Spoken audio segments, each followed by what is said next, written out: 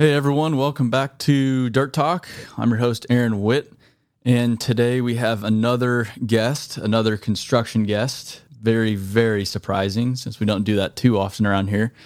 We have Ford Berg. He started Berg Construction quite a few years ago now in Pennsylvania, Morgantown, Pennsylvania, basically Amish land, just kind of in the middle of nowhere. They've grown all over the place. They're really, really dynamic, diverse business. Ford has, I feel like, a whole lot to talk about here. So thanks for joining us today, Ford. Hey, I'm honored. I appreciate the opportunity. Well, don't go that far. There's not too much honor to this. I'm just a guy in my apartment recording a podcast. That's just the cool thing to do these days. It is, but it's just a different flavor that, if you scroll through podcasts, then, there's very few on what we do. Well, yeah. Well, I mean, that's why I started BuildWitt in the beginning, because there was no one really kind of using storytelling in the industry. So I thought I could do that, and 1, 2, 6, here we are. So Berg, I guess before Berg, how did you get into the industry? I know you've been around it since you were just like a baby, essentially. So how did you grow up? What was your family like, and how did you get into blue collar life? Yeah, so my family, my dad and his brother had a partnership. They were a logging and land clearing business, and it was a family-run business, literally. When I was small, there was like 2 employees, and then as my brothers and my sister and I got older, we were the employees. Running a log skidder by 8, chainsaw by 13. We were homeschooled, and so we'd do our homeschooling from 6 to 8 in the morning, and then we'd go out and work that day, and then if we didn't have a sporting event to go to that evening, we would be back doing whatever homework we hadn't got completed in the morning, 2 hours. And so I've been around heavy equipment for an extensive period of time. Dirt's always more fun. We always watching because we were there the first guys getting the trees down, and then we'd be seeing the guys come behind us with the big iron, and that always intrigued me. So then went to higher education and did not finish it, but found a niche while I was there. I'd go to school 3 days a week and work the other 3, and bought my first machine while I was in college, and haven't really looked back since then. And the memories you have when you were a kid doing the land clearing, was it fun for the most part? I know it was probably pretty crazy work, but how was that as an experience overall?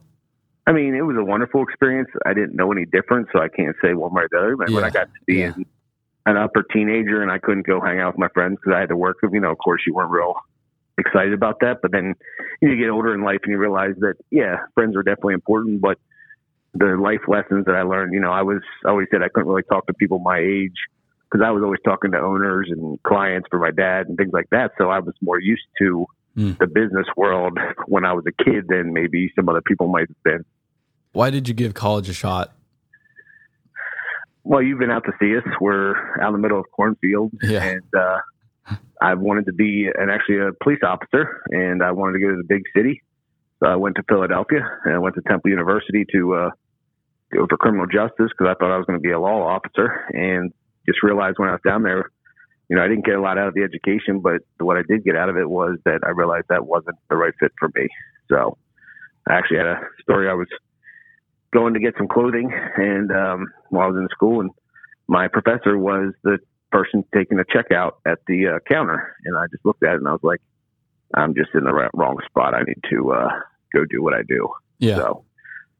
So now I live 5 miles from where I grew up.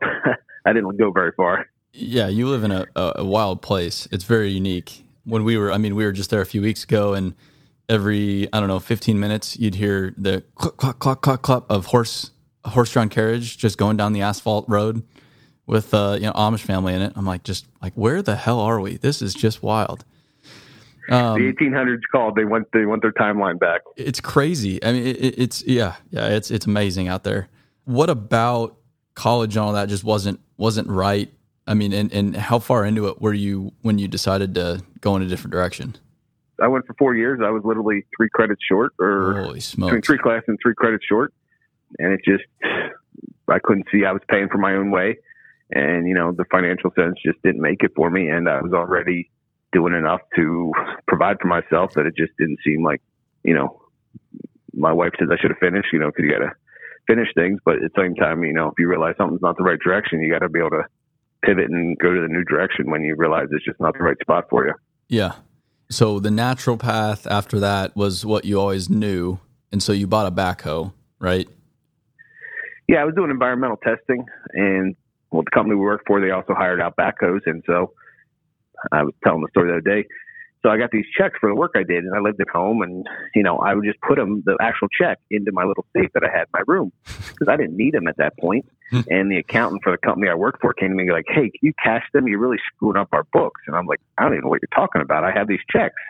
So I put them in the bank, and it's time to go buy a machine because what else was I going to do with my money? It was time to buy a machine to help me do more work because there was an opportunity there, and it was time to take it. Did you just pay cash for the backhoe?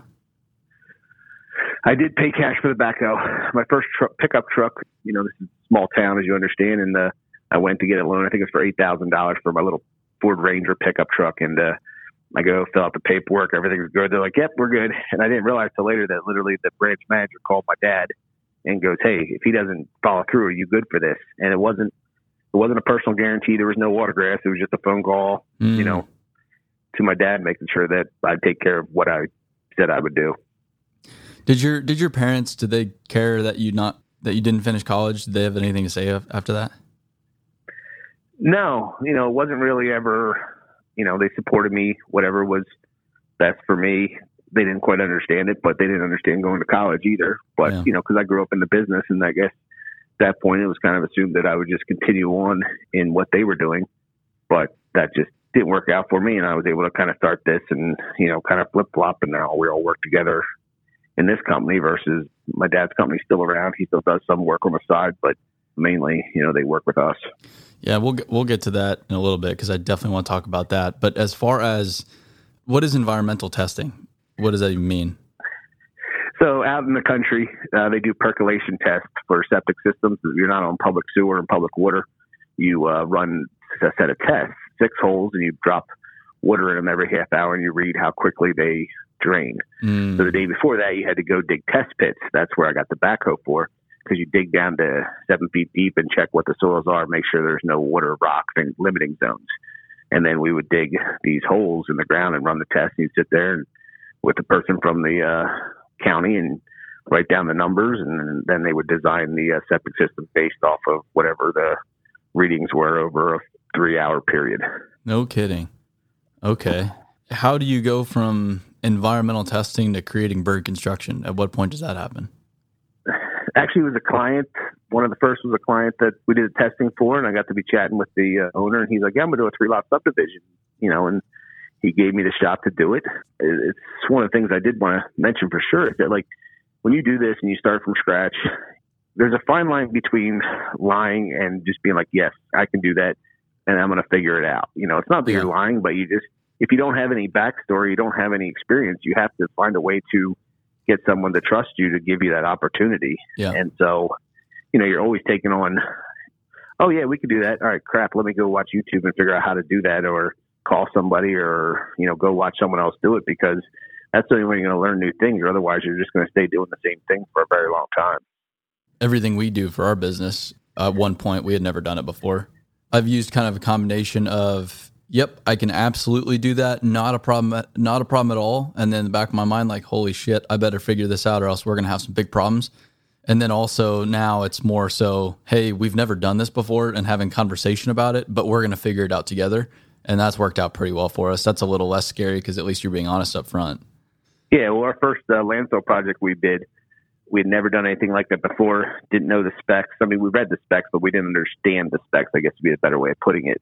And we were low bid by $500,000. And I remember driving home and talking to Dan, and we're just like, what do we do now? And it was like, well, we won the job. We got the bonding for it. We're going to go figure it out. And the job turned out to be a success for us. But it was just that, like, well, here's a job. They want to move dirt. We got equipment to move dirt. Why can't we do this? Yeah.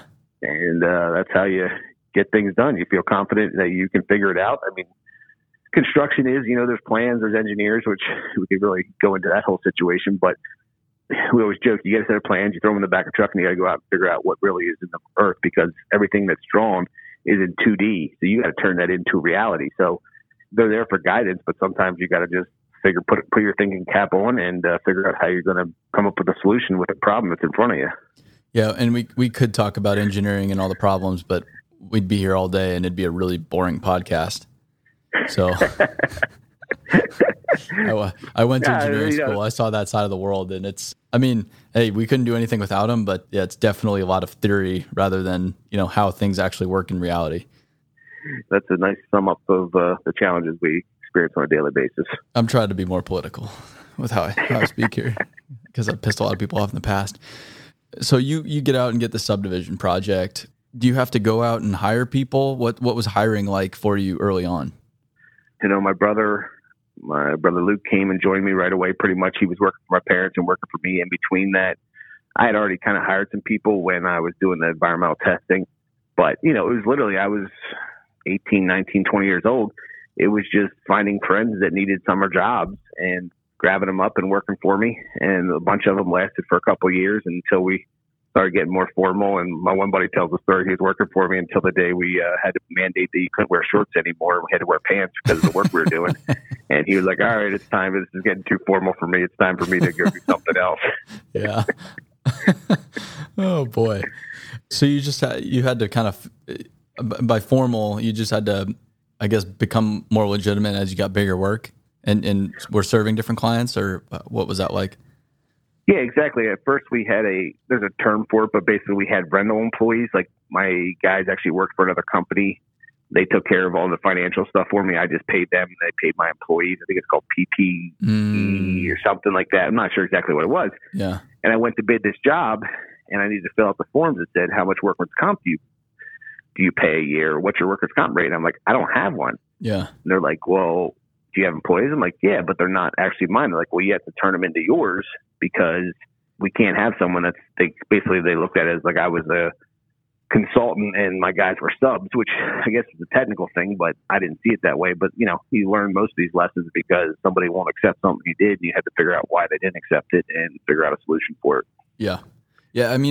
So a lot of this stuff, like, you probably didn't foresee a majority of this stuff when you started, right? You didn't have you got to see how the family business run, but that was just a family business. It wasn't anything of scale. So you had to just learn all this as you went. Exactly. My best friend growing up, his dad owns a big building company who we actually don't do much work for, which is kind of humorous. But, I saw him and he was a businessman. One day I actually interviewed him for a class and I was like, I realized at the end of it, he could have been building widgets in Wichita. He was a businessman. His business was in the construction industry. Yeah. And, that was definitely a model because I saw the small business level where it was kind of more, at the end of the year, you dealt it out and figured where things were versus now. I'm looking at numbers every day, all day, tracking things, all that kind of stuff that you have to do when you're trying to have a more scalable model versus just like, yep, well, at the end of the year, I made some money. Cool. We'll go try it again next year type level. Yeah. Well, construction is one of the few industries, too, I feel like you can get away with not being very good at business. There's a lot of owners out there that just move dirt, build stuff, and hope they make money at the end of the year, and they end up doing it, and they can do it for 40 years like that. But then, then you have these other companies, and the owner, whoever's at the top, is a very, very savvy businessman or business person, and then they can just go dominate. It's you don't necessarily have to be savvy with the business to be successful in construction, I feel like. But if you are, you definitely have a leg up over everyone else based on what I've seen. Yeah, I really call it two different things. Like on one side, it's usually how most businesses grow. Someone was very good technically at some skill. Yeah. Running a track hoe, whatever it might be, maybe they're a plumber, they're very technical. And so they get more work. So they just grab more employees because more people want them because they're very good. Yep. And they're more worried about their technical skill than the business skills. Yep. And unfortunately, there's two ways of doing it. We have a large contractor in our area where the guy, once he's still out running a track hoe, and he hired someone to do the business side of it. Mm-hmm. I enjoy the business side of it, so unfortunately, I don't get to be out running the machines as much. But, there is two large components to this business. And I see a lot of people I know, small contractors, that basically they own their own job. They do make money, but basically, if they did the amount of hours they put in, the amount of time they spend away from their families, they think they're making a lot of money. But if you really did some of those equations, they probably would just go work for somebody. It would be a lot less stress and a lot more family time that, but they want to be their own boss. But you realize someone's like, oh, you're easy. It's easy. You're the boss. I'm like, you don't understand. You have one boss if you work for somebody, or maybe two bosses, their boss. But when you have multiple clients, every one of those is your boss. You might have 200 bosses within 1 year that you have to learn their idiosyncrasies, how they operate, how they communicate. So or if you work for someone, you got to work for whoever that superintendent is and maybe their project manager. But other than that, you don't have to learn some of those skills as far as dealing with people. And it goes the other way too. I mean, someone like you're definitely like among definitions servant leader. So you're serving everyone at your company too. You're not just serving the client, you're serving everyone at Berg. They're your bosses too. I mean, you're just trying to pave the way for them so that they can do their job, be successful, build successful products, since you don't really do that work anymore. So it's in both directions. Oh, absolutely. You just, everywhere you turn, I laughed one day, I said to somebody, we were having a challenge, and I was like, in the old days, the way the boss wanted things was the way it was done. And, even doing things like being more marketable and that stuff is not my inner way of doing things, but that's what the team thinks we need to do. And so, I got to work with them. It's not my way or the highway in anything. It's, what does this person want? What's best for, the other day we were dealing with health insurance, and we're trying to figure out what is best for our team members. What can we afford? How can we best serve them and make it as easy as possible for them, not just what's the cheapest plan. Yeah. How is the company structured now as far as leadership goes? Can you explain what the company looks like right now and then what company leadership looks like? Because it is unique. Yeah, we have like 4 divisions. Some of the divisions, like our residential special projects division, is started basically as a legacy because we were growing bigger jobs. We still had those relationships with those clients that how we had started. And we didn't want to walk away from them because they trusted us. So we were trying to trust them back. And we were trying to do both at the same time, and it wasn't working. So we realized we need to have someone manage that piece. Mm. And then we were doing the public work side, and we realized that was its own piece. And then we brought commercial in 2 years ago to fill some gaps. So that's its own team. So what we really try to do is each one of those teams has a leader. We share equipment. We share a lot of things, but literally they're kind of their own little worlds, and they're all responsible for their own thing versus trying to have it under one hat. Because, for 2 factors. One is someone might want that job to run everything, but that's not a realistic job. I mean, you're going to burn out or you're going to be miserable to your family to try and manage all that at the same time. So try to divide up that labor or requirements just makes it better for everyone's life.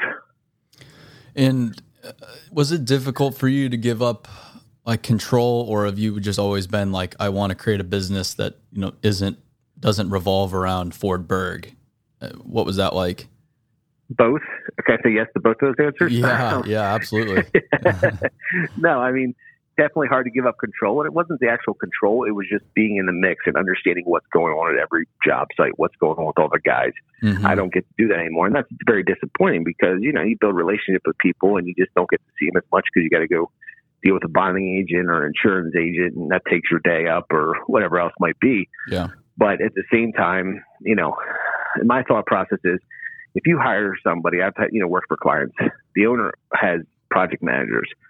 They run the job day to day, but then the owner comes in and changes everything they did. Well, why is he even paying them their salary if he's not going to trust them to do their job? Yep. Like, he can make more money if he wants to do it that way, but there's no point in trying to micromanage someone else. If you trust them, you have to get trust, you build trust, and then you let them do their job. And if they're good at it, everyone wins. Yeah. Are you on the side where do you automatically trust people? Because I know everyone gets burned, every once in a while. Are you still just inherently trusting of people, or do you let them prove themselves before you're willing to give them responsibility? Definitely, proof is in the pudding. Like I'm definitely probably a little bit more on the skeptical side, but I don't really get involved in the hiring as much anymore. But we had one guy came in, and it was actually a funny story. Dan, he brought his resume and he asked for a certain amount of money, and Dan said to him, he's like, listen, he said, I'll pay you that money, but you got 2 weeks.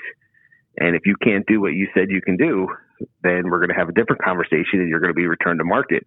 Wow. And he walked out of the office and he came back 20 minutes later and he said, actually, I'll do it for $5 an hour less because I really can't do the things that, and we're like, hey, that's perfectly fine. But if you promote yourself in a way that you can do something, we're going to test you. And if you can't do that, then you're not going to be able to work. We were telling one of our young leaders that, like, listen, you're a young guy. We don't expect you to know all this stuff.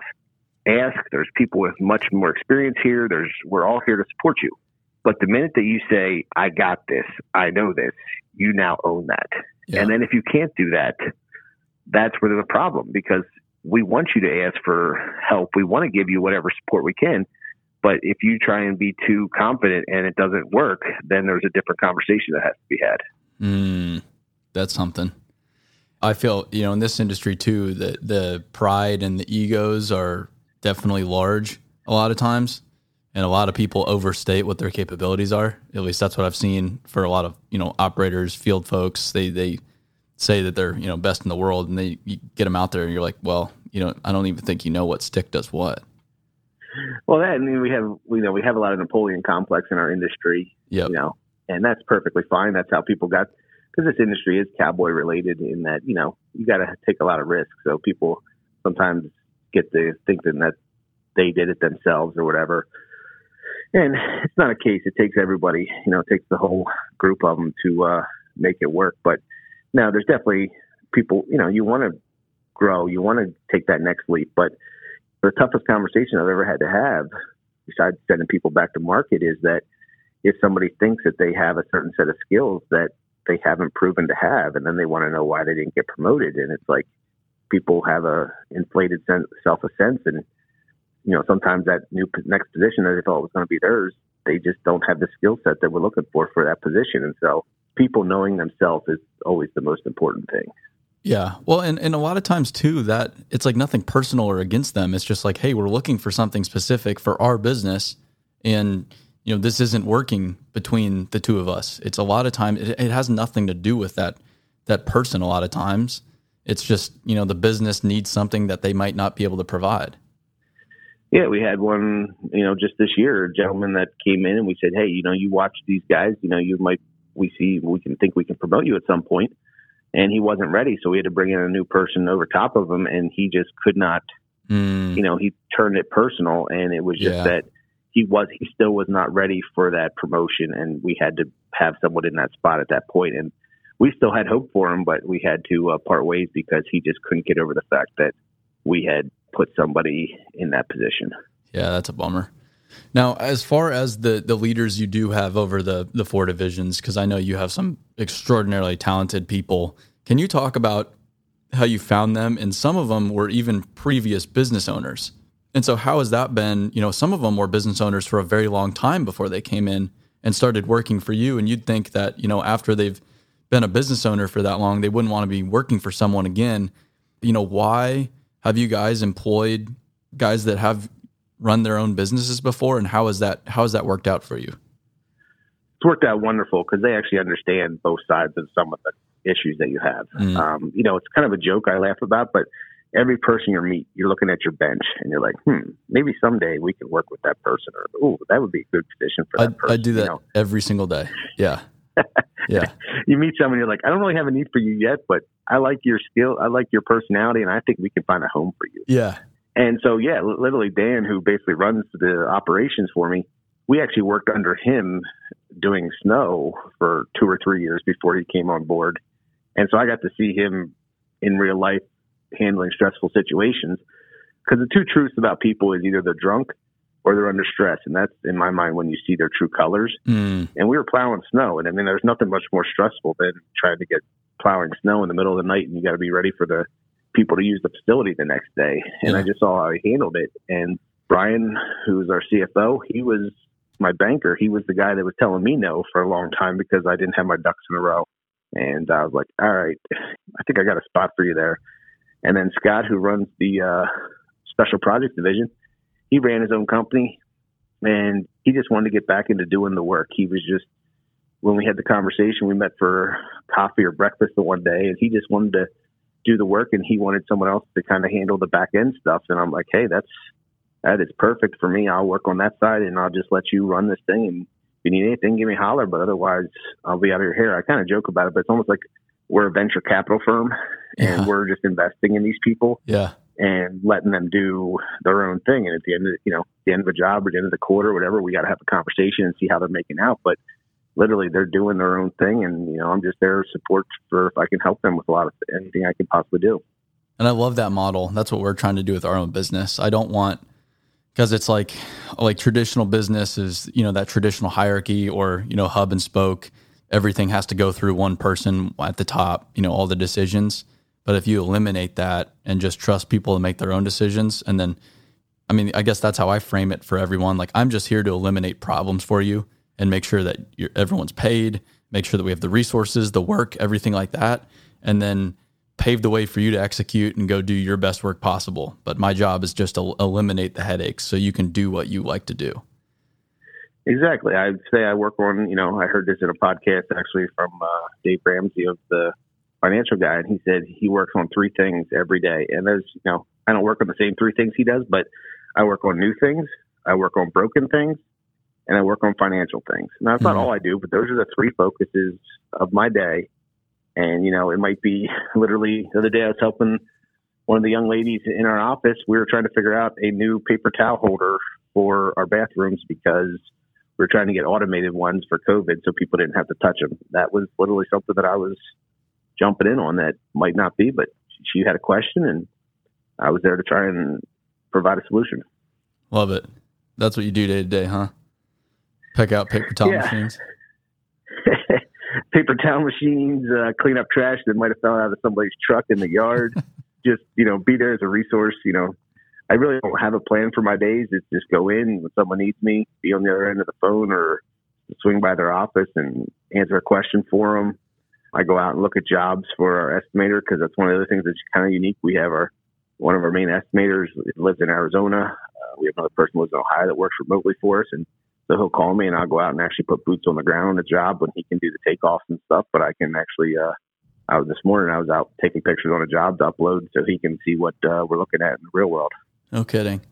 Now, at what point did you, going back to Dan, did you think that, okay, the operations are starting to get away from me. This is a lot going on. I need someone that can execute and handle the operation side of the business. Or did you see Dan and be like, man, I think I could create a place for him? Or did you have that need and then see Dan and be like, oh, that's the guy? So I actually brought him in to be our director of snow because that's what we worked together as. Okay. And he ran the snow for us the first year that he was here, and we did a huge amount of snow. It was the most snow we'd ever done in our entire career at Bergensburg or Snow Logic, which is our snow company.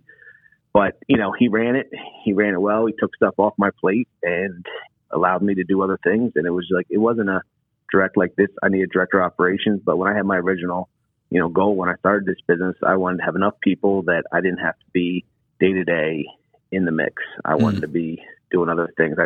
Originally it was a vision so I could go back out of the machine, but that just didn't really happen. But, it was, I wanted to have my goal was 20 people and I could be back out of the machine and I could afford someone to manage the day to day of everything. Yeah. So much for that.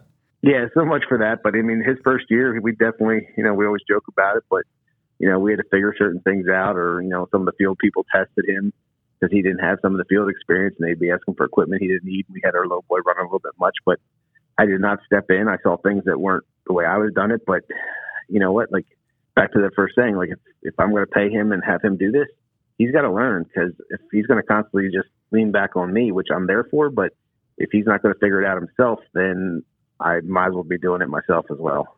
Yeah. Very, very frankly, if I were to just watch the both of you, I would almost guess that he's the owner of the company rather than you. Just seeing how he's really damn good at running the field, and he's very well spoken, and he's very, very, very smart. He's great at what he does. Yeah, we've had some people along the way, some that have been wonderful that just didn't work out, and some that didn't work out that weren't a right fit for us. But the people that are the inner circle that I rely on daily. I rely on everyone, but as far as the people that manage things for me, complete, utter faith and trust. And, the first 10 years I was working 80, 100-hour weeks because it was such a small crew. And now I can finally, go on vacation or do things and know that, they're not going to bother me unless there's a huge problem. And even then, they're probably not going to bother me because they're going to try and figure it out themselves. And then if they're calling me, it's the last resort. Yeah.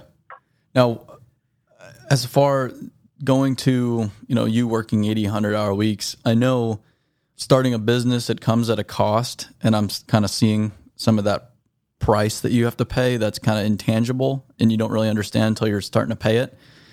You are just starting a family now, right? I mean, you got married not too long ago. You've been with your wife now for a long time. Like how many years have you guys been together? Since we've been 18. I don't even want to do the math on that, but basically 20 years we've been together. Yes, you've been 20 years, but you just got married. Exactly. She's been overly understanding and allowed me to do this. And I want people to start businesses. I'll try and help them out, whatever it is. But a lot of times I'll tell people, don't start a business. Yeah. Go work for somebody. Use your skill set. At 5 o'clock when you go home, you know what? You can turn it off. And if you have small children already, it's going to be a big challenge. I mean, our industry, one of the bigger challenges is too that there's a lot of people that might be on their second, third marriage just because our business does take a toll on it. You have to be willing to sacrifice certain things, and sometimes it works out, sometimes it doesn't. But that's definitely one of those big challenges is just the hours, because we have a limited window. Everything's needed to be done yesterday, and you just got to get the job done because that's what they're paying you for. Yeah. I mean, marriage and relationships and families are probably one of the biggest struggles in this industry. I mean, I was just talking with a guy yesterday. He's in the middle of a divorce, and then, he's been in the industry traveling and this and that. And it requires a lot. And I guess I watched my parents get divorced, a long time ago. And, my dad, he was working his ass off, and that was one of the contributing factors there too. So did you deliberately be like, you know what, I'm just going to go build this company and worry about family later? Was that a deliberate decision?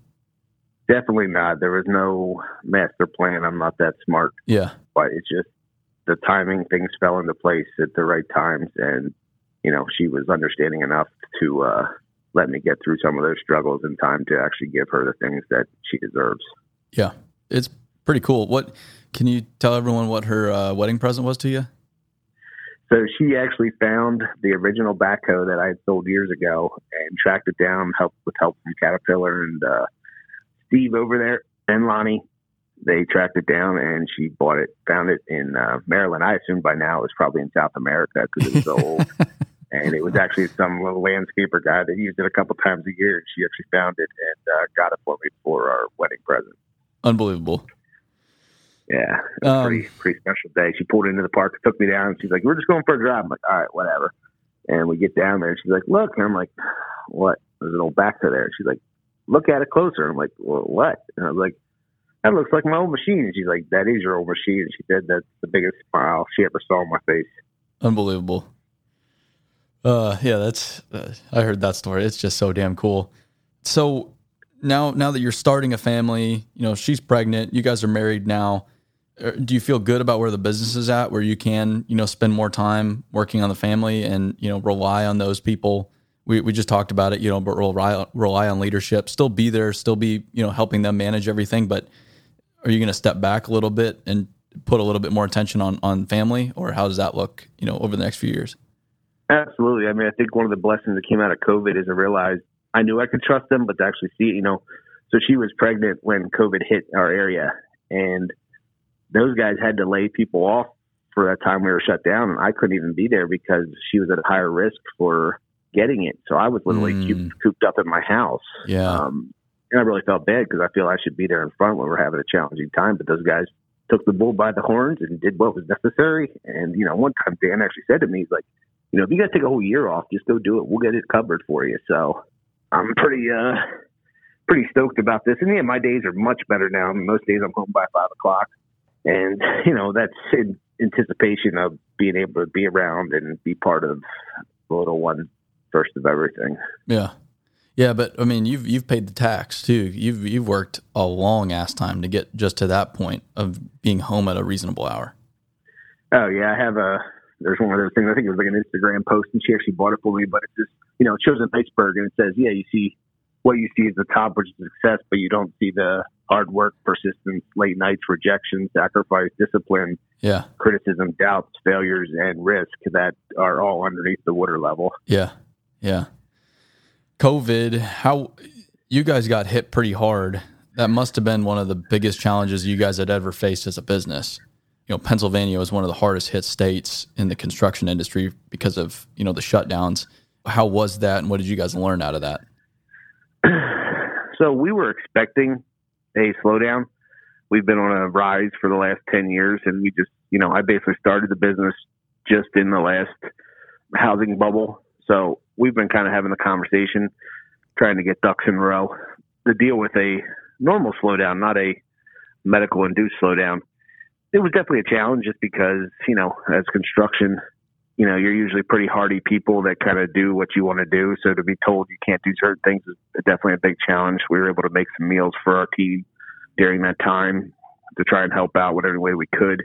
But it really, I said to somebody, I was like, if we had made bad decisions and crashed this company, I would have felt a lot worse. This was out of our control.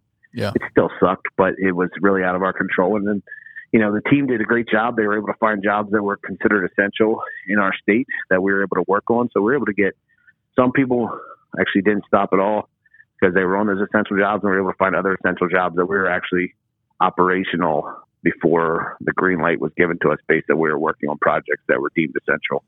It's wild.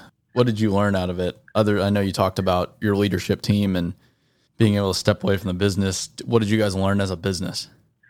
I mean, we just learned that, tomorrow's not guaranteed. I mean, that, but at the same time, like, to actually feel that is a whole different thing, Knowing something is book knowledge versus feeling it's a different experience. And, we were in a great spot. We just had a great year last year. We were really working to build upon that, and we're still building upon it, but, we're going to have a little bit of a hiccup, or, we lost 6 weeks of our work season here because we're in the Northeast, and, wintertime definitely slows down, but we're able to work with all of our vendors and people, and, having those relationships with those people, really pay in challenging times. I definitely agree there. That's why I spend so much time in relationships, because you never know when you'll need them. As far as your whole family now works for the business, your dad, your mom, siblings, the whole Berg family is at Berg Construction. Did that just kind of happen? And how is that? How is working with your entire family? Great. There's basically two sides to family that work within a business from what I've seen. And I've been blessed with the positive side of it. My parents are the ones that raised me and gave me my work ethic. My brothers were all raised to work the same way, and finding roles that they excel at has been great. We've had a family dinner for my Father's Day for my dad there the other day, and you just look around and realize that, this has blessed me, but it's blessed our entire family and allowed us all to have jobs and work together and see each other on a more regular basis than we might if we, didn't all work together. There's an automatic trust there just because you have worked together for years. And, there's definitely challenges, of course, but there's definitely more on the positive side of the scale than there is on the negative side. Yeah. And your brother, he had his own paving business. At what point did you guys decide to combine the two and put the paving business underneath Berg? About, I guess it was January of 18, I guess we did, or something like that. Or no, I think it was January of 19 we did it. He had a shop next to mine. His offices were next to mine. And I'd already gone through some of the challenges, the bonding, the banking, some of that stuff. He's a little bit more operational in sales than that, some of the back office stuff. And we just got to a point where he was growing, and it was like he was going through all those same fights that I had already fought through and already came out the other side on. It just didn't make sense to have him go through those same fights. We were both paying insurances. We were both paying all those soft costs that add up. And it was like, we could do this better if we're not both paying separately. We can combine certain things and have savings. And also, we were at that point where we're a little bit larger. We could bring in, some people that he might have not felt he was able to afford, even though he probably could have. You had that conversation where you look at the number, you're like, holy cow, how can I afford that? But then once you get him in, you realize, how could I not afford that? Yep. But he was still on that front side of like, how can I afford that person? We're not making that much money yet. And I'm on the other side and having the ability to afford that person and let the time it takes to be able to reap the rewards from investing in that person. I was on the before side of that up until maybe 2 months ago. And I'm just now, like Dan, for example, we had so many conversations about money for 2 years straight, because the entire time I was like, how the hell am I going to afford this guy? And he was like, how the hell am I going to live off of just not getting paid, what I'm worth. And then now it's just like, I can't even imagine not having him. And I can't even imagine I was stressed about paying him. Even it's a lot of money, but it's so minimal now. I just have no stress and anxiety about it anymore because I've been able to start to see the value of it. And it's just like, I can't even believe I worried about this. Exactly. One of the things when we interview people, Dan does it, I don't do it, but one of the questions we say to them is like, what do you need to have your family comfortable? Because don't come in here with some ridiculously low number because you want the job, and then you're going to be stressed and your family's going to be fighting because you don't have the money you need, or you're going to be having to get a side job. Like, we want to be a number, and if the number doesn't work for what we have for that position, God bless you, good luck, and you'll find it somewhere else. But we just need you to tell us the number that your family needs to live off of, because we need you to be, when you're at work, we need you to be focusing on work and not, I need a car payment next month and I don't know how I'm going to get there. So come up with a number. And if that number works with us, we can work together. And if that number doesn't work, then you know what? Hopefully someone else can make it work for you. So many businesses are so short-sighted because they just see the dollars. Well, I can't pay someone this much, but then they don't see if they're worrying about making that car payment or feeding their family, they're not showing up at work. They're still at home, even when they're at work, and then they're less productive, and then you're making less money. So if that person was happy, you could be making a hell of a lot more money and paying them more and still making it out on top, still being competitive on bids. It just makes everyone better off. Well, there's a local company in our area, not in construction, but they have a lot of low-paying jobs, and they offboard, 50 people a week? Because it's a mill. They're just running them through. And they have police called because, they have theft and different factors. And, I'm not the person doing the math, but in my mind, like, okay, what if you raise the rate so much, got a better workforce? In my mind, don't you think you would get a better result and you would win just as much, but, have a much less stressful challenge there? And everybody can run their business their own way. That's the cool part about it. But that's just, in my thought process, it doesn't make a lot of sense. It is kind of fun looking at how other businesses do it. And man, that's a great idea. Or man, that just doesn't make any sense to me. And there's just no right or wrong way to do it. And everyone has their different way. It's a lot of fun looking at them. Exactly. Going to people management and kind of the future of the industry. We've talked about this in the past, and you've said that the future of the industry and those who are going to be successful aren't necessarily the ones who can build the best, since it's, kind of the same thing. You're all building the same products and using the same equipment, this and that. It's really going to be in people, but not just people, but just in being able to manage people. Can you explain that? And can you explain where you think the industry is headed? Managing people is the best reward you can have, and also the biggest challenge you can have. I mean, I don't stay up at night worrying about a job. I stay up and, if I'm up at night, it's because of a challenge we're having with a personnel issue, or, the biggest rewards is seeing somebody that has grown and been able to be promoted because they learned a new skill set. Those are the wonderful parts, but the downside is the people that are challenging are people that don't fit the culture that have to be returned to market. And we actually had the conversation, and that's what you're referring to, is that, like, at some point, if we can figure this out, which we don't have figured out, but we're trying every day, if we can get a plan in place to manage people, and people want to be part of our culture and be part of our team, that will have a value in its own, because a lot of people just don't want to deal with people anymore. They'd rather sit behind, have internet stones and type nasty emails, and they just don't want to actually have that personal interaction and that conversation with a human. They'd rather just stay at 10,000 feet and not get their hands dirty. Yeah. And what is the future of Berg looking like? I take it you guys are extremely focused on people management, that kind of thing. Absolutely. I mean, that's what makes this thing tick. I think Alan said that in one of your other podcasts. Anybody can go rent equipment. Anybody can go get a bank loan if they can show that they have work. But if you don't have the talented and the people that are committed to doing it, I don't care. You're not going to get very far in this world. Yeah. It's just the reality of the situation. But if you can get people that are bought in with what you're trying to do and how you're trying to do something, that will speak volumes over, we got a new piece of equipment that, has air conditioning and Bluetooth. Yeah. Okay. We got an old timer who works with us, and some guys are complaining about one machine that is a little loose in the blade. And so I went out to look at it. And the guy's like, he's been around for a long time. He just laughed. He's like, listen, my paycheck's the same whether I run something that is half falling apart or I run something that's brand new.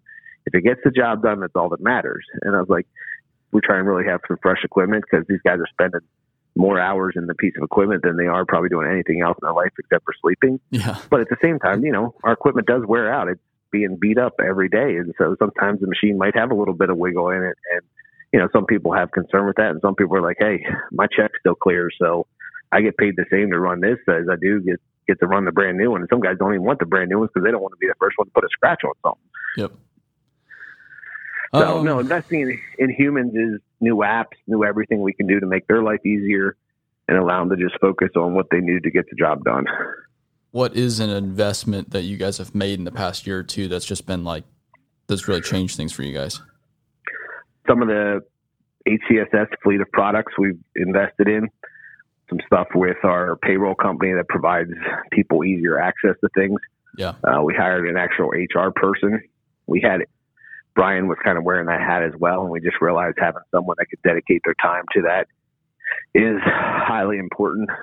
So those are the factors that have been in the most recent, working on handbooks and constant. As soon as you get something done, you got to redo it and relook at it. Nothing can be stagnant. Everything constantly has to be improved. That's just the only way we're going to go forward. Now, on Brian there, because he's extremely smart too. He was not in the industry. What is it like taking someone, because this industry does speak a very specific language. There is a barrier to entry, I feel like, a very tangible barrier to entry. If you don't speak the language, it's difficult to get respect, wrap your mind around it. Not saying it can't be done, but it definitely creates a barrier there. How was it taking someone like Brian, who's in banking, and pulling him into construction? He's still on operations, finances, that kind of thing, but he's now doing it at a construction company. What's that like? Well, I'll actually spin that 90 or 180 degrees. Part of my look for having him was I don't speak banker. I'd go to the bank and be like, everything looks good to me as a construction company, but the bankers are looking at me like, you're in construction, X. Yeah. You're young, X. All these factors. And I was like, I need someone that speaks their language from my side to be able to better communicate with them because they have their own language that they speak, and I definitely was not speaking it.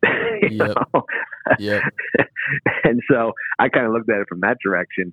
And, he's taken some education. He goes to some of the different CMSA. I have the wrong acronym, but there's a construction, accounting stuff. He takes some classes on and learns more every day. And automating stuff helps too. But yeah, there's definitely, when some of those guys first get there from the other industry, it's like, it's big yellow.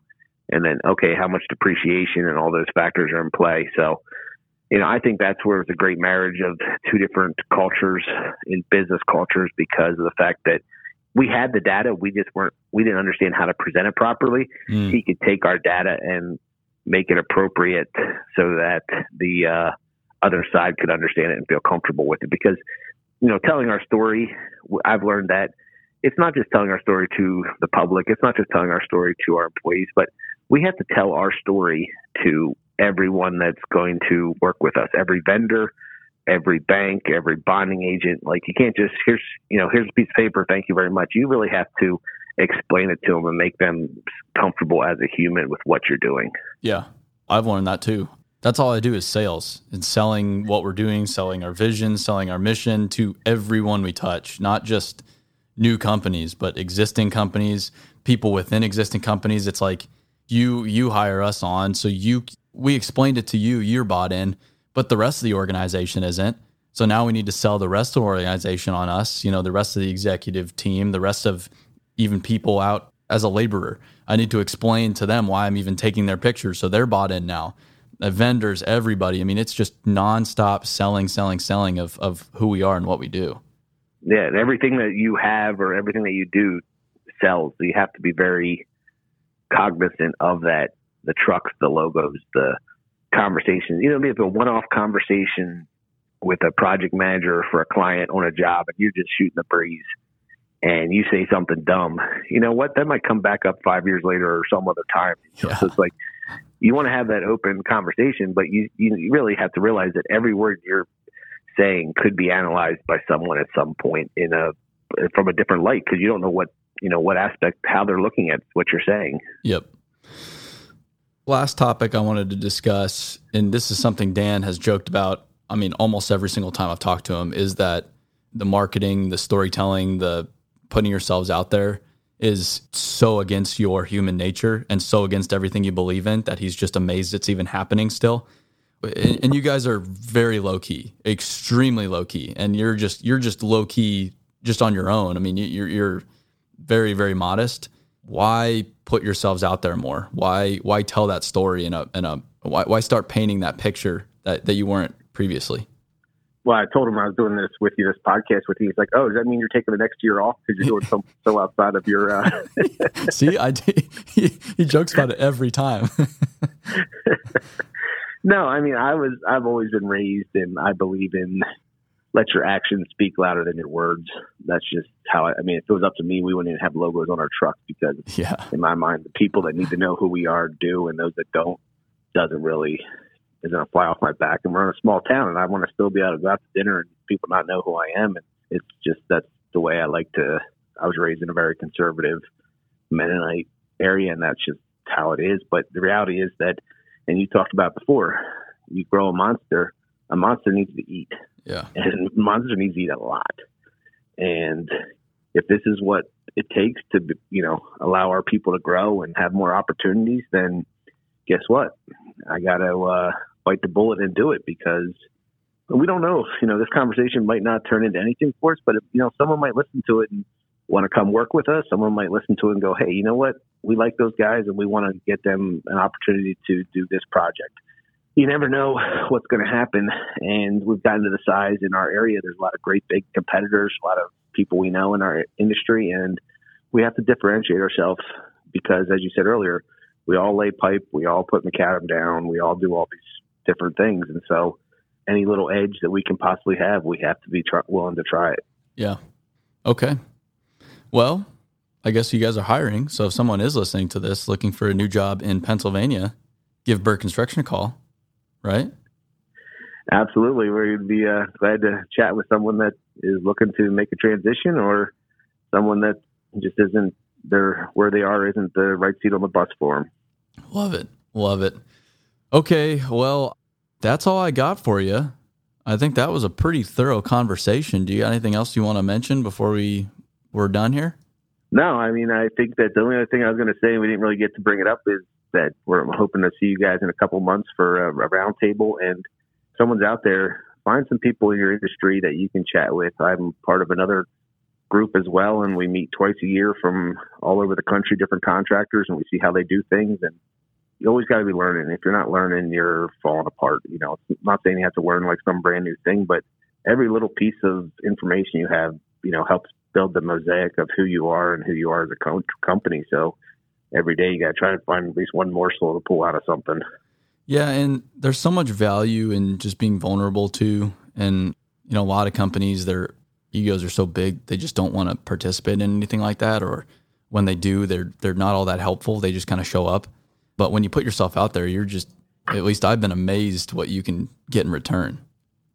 Oh, and you see someone doing something different in some other area, we've talked about it, and you sit there and you go, are they doing it that way because that's the way they've always done it? Or did they figure out something that we don't know about that we got to try because maybe it'll work in our sector? Yeah. Well, it's a crapshoot on that one. Sometimes it's just, yep, this is the way we always done it. And it makes no sense, but it's like, well, that's what we do. And then sometimes it's like, man, this is genius. I don't know why everyone doesn't do it. It's, we're in a unique position. We get to see a lot of that. It's funny. It down to, in some regions, they just love their freaking track loaders. And then other regions, they don't exist, to like, they put specific teeth on their bucket and just like, that's what they do. It's funny to see. Well, no, I mean, I saw roller wheels and out in Arizona when I was there last time, and we don't use them here. And it's just every day it's like, there's a newer, faster, better way to do it. Everyone has a compaction wheel out here. Every single pipe crew. And then I'll go to other places and they'll have those like vibratory plates. And I'm just sitting there. I'm like, why would you use that? Why the wheels are they don't break. They just spin. You just got to grease it every once in a while and you're good to go. But yeah, everyone's a little different. All right, Ford. Well, I really appreciate you hanging out with us for an hour today. So thanks for chatting. Also, Berg has a new website. So it's Berg, BERGCONST.com. That's it, right? That's correct. And it was made by yours truly and your team. And we're really happy with the results that you guys are able to help pull our story out for us.